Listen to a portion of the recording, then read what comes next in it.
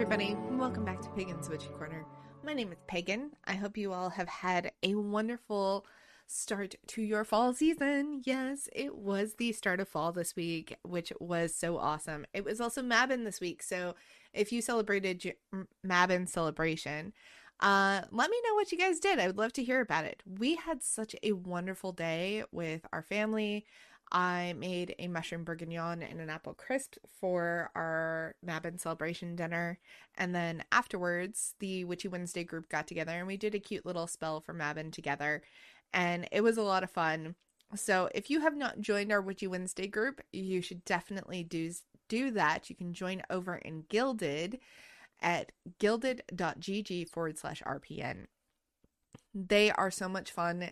And every week I'm just still blown away by how amazing the group is, how much fun they are to learn from and grow with. And we play with all sorts of divination stuff.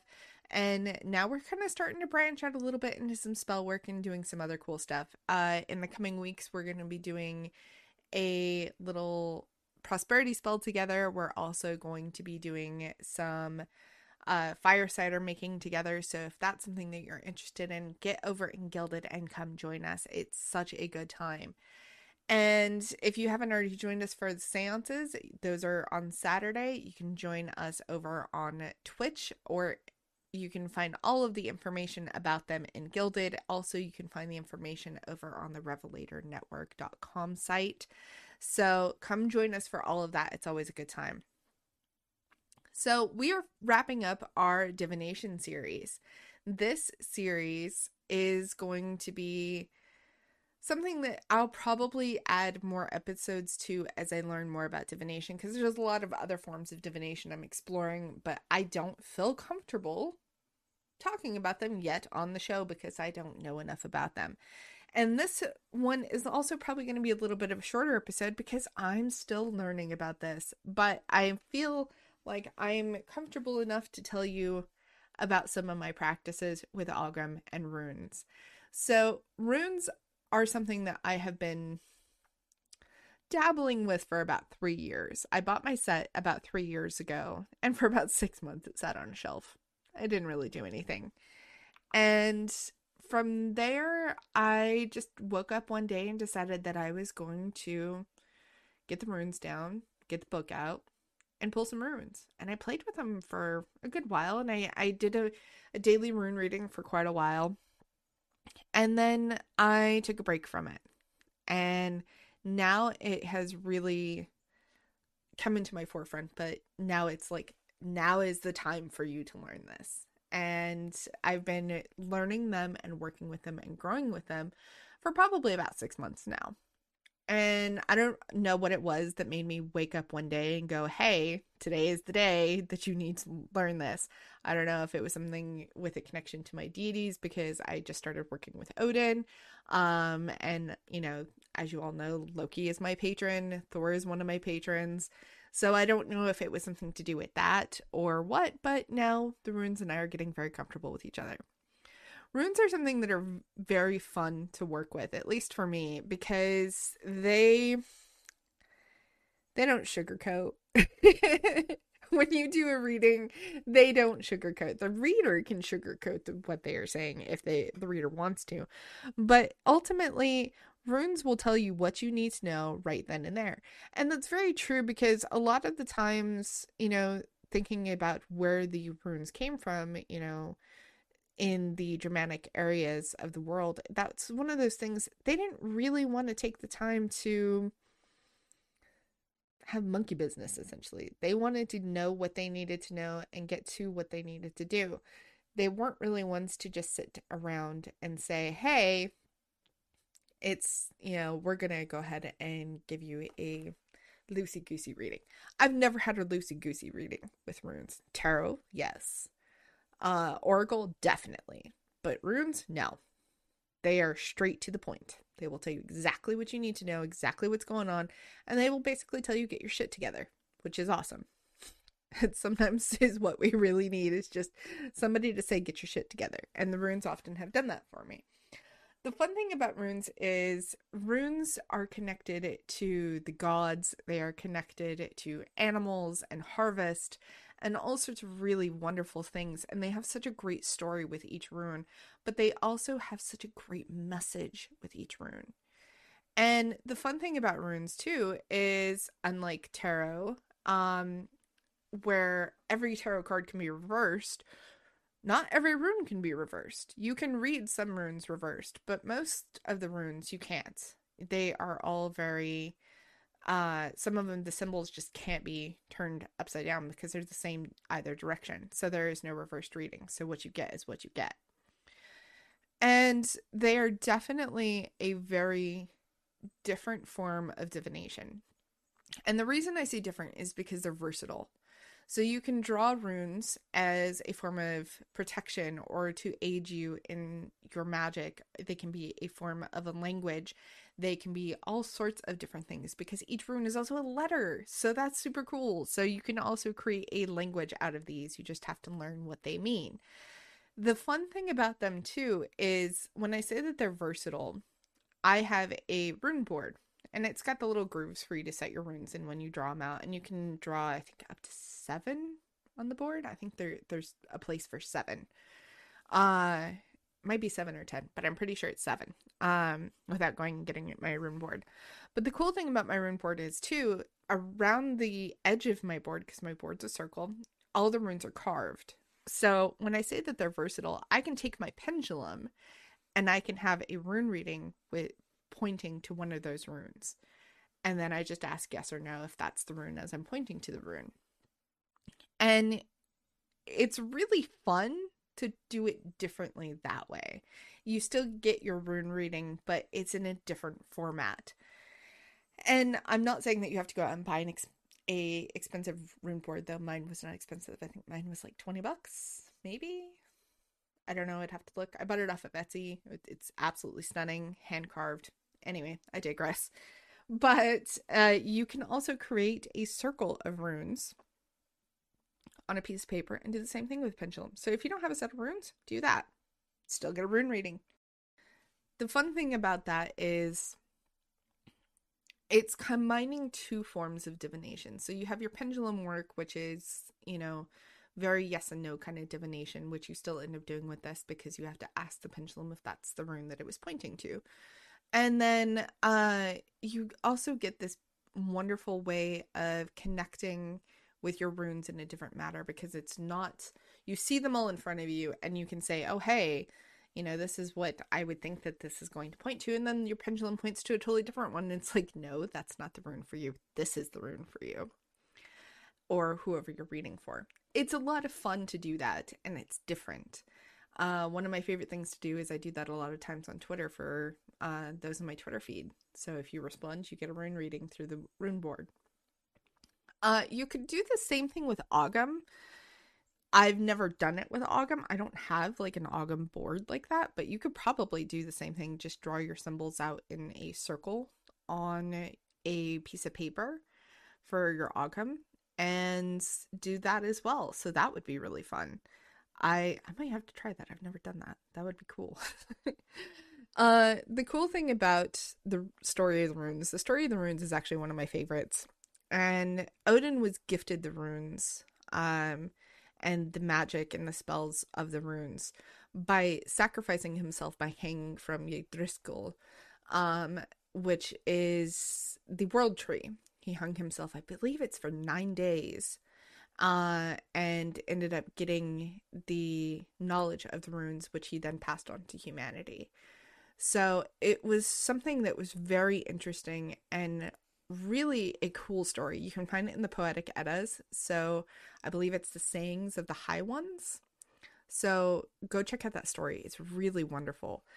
But runes have such a wonderful connection to them, and I don't know if it's because I work with Norse deities or what, but I love working with my runes. I always feel such a very deep connection to working with them, and I'm starting to feel that way a little bit about my Ogham. Ogham was one of those things that I originally saw it on an episode of Haunt Me. One of the investigators that was on Haunt Me had a set of Ogham staves. Sorry, words are hard, and set of Ogham staves. And she used them to connect with the spirits of the place that they were in. And it was something that was totally different, that I had never seen and I had never heard of. And immediately after I watched this episode, I was like, I need to know what this is. And I went and Googled it and learned about it. And I was like, I would love to have a set. I would love to. And I researched a couple of sets, and some of the sets that I was looking at were really, really expensive because each set is always hand carved. There's no, I don't believe there's any mass manufacturer of Ogham staves out there like there are for tarot and runes. You a lot of times you will find your Ogham staves will either be a singular set of wood, like a singular type of wood, like oak or um, ash or something else. I think mine are made out of oak, if I remember correctly. And the rest of them, when you go and look at your sets, you can also find sets that are made out of a branch of each type of tree or bush. So with Ogham, Ogham is based off of trees and bushes. So you have like birch, ash, oak, rowan, etc., etc., etc. And each one has a specific meaning. And those meanings are also very much similar to runes. They are straightforward to the point. Now, the difference that I have found with Ogham is one of those things where Ogham doesn't have a lengthy meaning to it. It's usually just a few short words or a sentence or two of what it means. Now, like I said, Ogham is very new to me. I'm still researching, I'm still learning it, and I've only been working with my set for about 3 months now.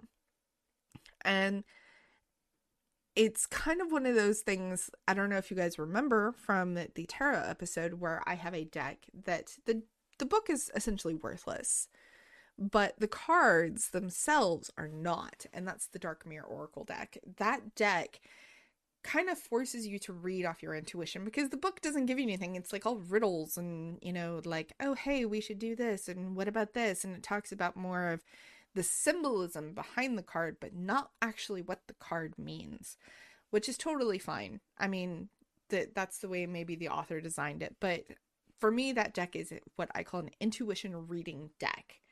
And Ogham is that way. It is an intuition based thing. Yes, they have meanings, and you take those meanings, and in order for you to get something personalized out of that, you ultimately have to trust what your intuition is saying. And that's where it's very different from something like tarot or even runes, where runes have a very lengthy message. Now, those messages, yes, you can learn each of them, and you can still learn what your intuition is saying based off of those messages. But Ogham doesn't give you that learning curve. It does not say, hey, here's the message that you can fall back on if you don't understand it. There isn't really much there. There's very little, and you really have to trust what your intuition is telling you from the universe, your gods, your spirits, your guides, whatever is speaking to you for whoever you're reading for, even if it's for yourself. You have to trust that. So Ogham is one of those things that's a little tougher for me to learn, but it is also very much a fun thing. Now, I am also experimenting with some other forms of divination, which I've only recently started with, but we're not going to get really deep into them, but I will tell you what I'm experimenting with, and that is seashell divination and stone divination. Those ones are very interesting. They're similar to kind of throwing bones, or throwing trinkets, whichever you want to call it. And you basically get these stones and or shells, and you gently toss them onto your mat or whatever you have that is showing you your quadrants or whatever that you end up reading with. And it takes a lot because I have to really take the time. The seashell one's taking the most time because I actually don't know what types of shells these are, because they were originally my mother-in-law's. And now that she has passed, I have taken that set on and I'm using it for divination. Now, the fun thing about this divination set for me is it's very interesting in the regards with I have to take the time to draw them, to learn them, and then kind of figure out what they are, because I have no idea what types of shells these are because I didn't find them myself and I don't know enough about them. but they are really fun to learn about and to grow with. And then I can take those and assign meanings to them in order for me to actually read divination with them. Now, stone divination is a little different. A lot of the stones you can find in Kiki Dombrowski's book, A Curious Future, and they have associated meanings. You can then devise your own set. You can pick and choose which stones you would like and have them there accordingly. And then the cool thing about reading those is you just reach your hand and grab a handful of stones and toss them down and see what is what and what the universe is trying to tell you through those stones. It's a lot of fun and it's very different. And that's the cool thing about divination. Divination doesn't have to just be tarot cards or runes. It can be pretty much anything. It can be music. It can be food. It can be looking at leaves and the way that they fall into water. They can be... I've seen divination through candle wax in water, which is very interesting. That one I'm kind of interested in as well, but I don't know enough about it.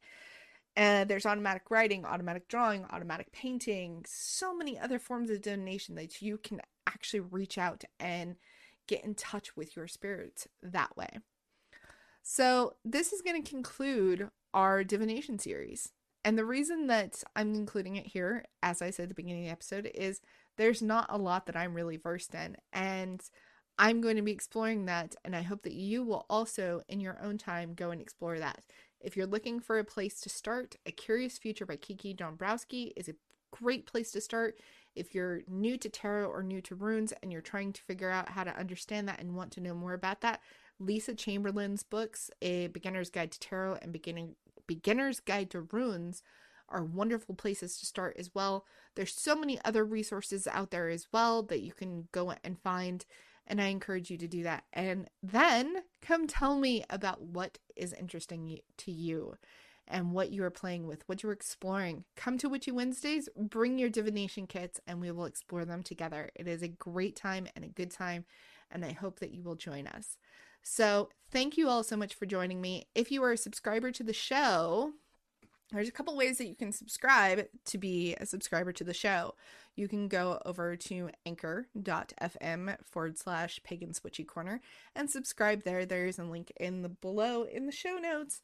And you can also go from there if you want to subscribe there. I believe it is a $5 charge, and you also help get to support the show. You will get bonus episodes and all sorts of other goodies.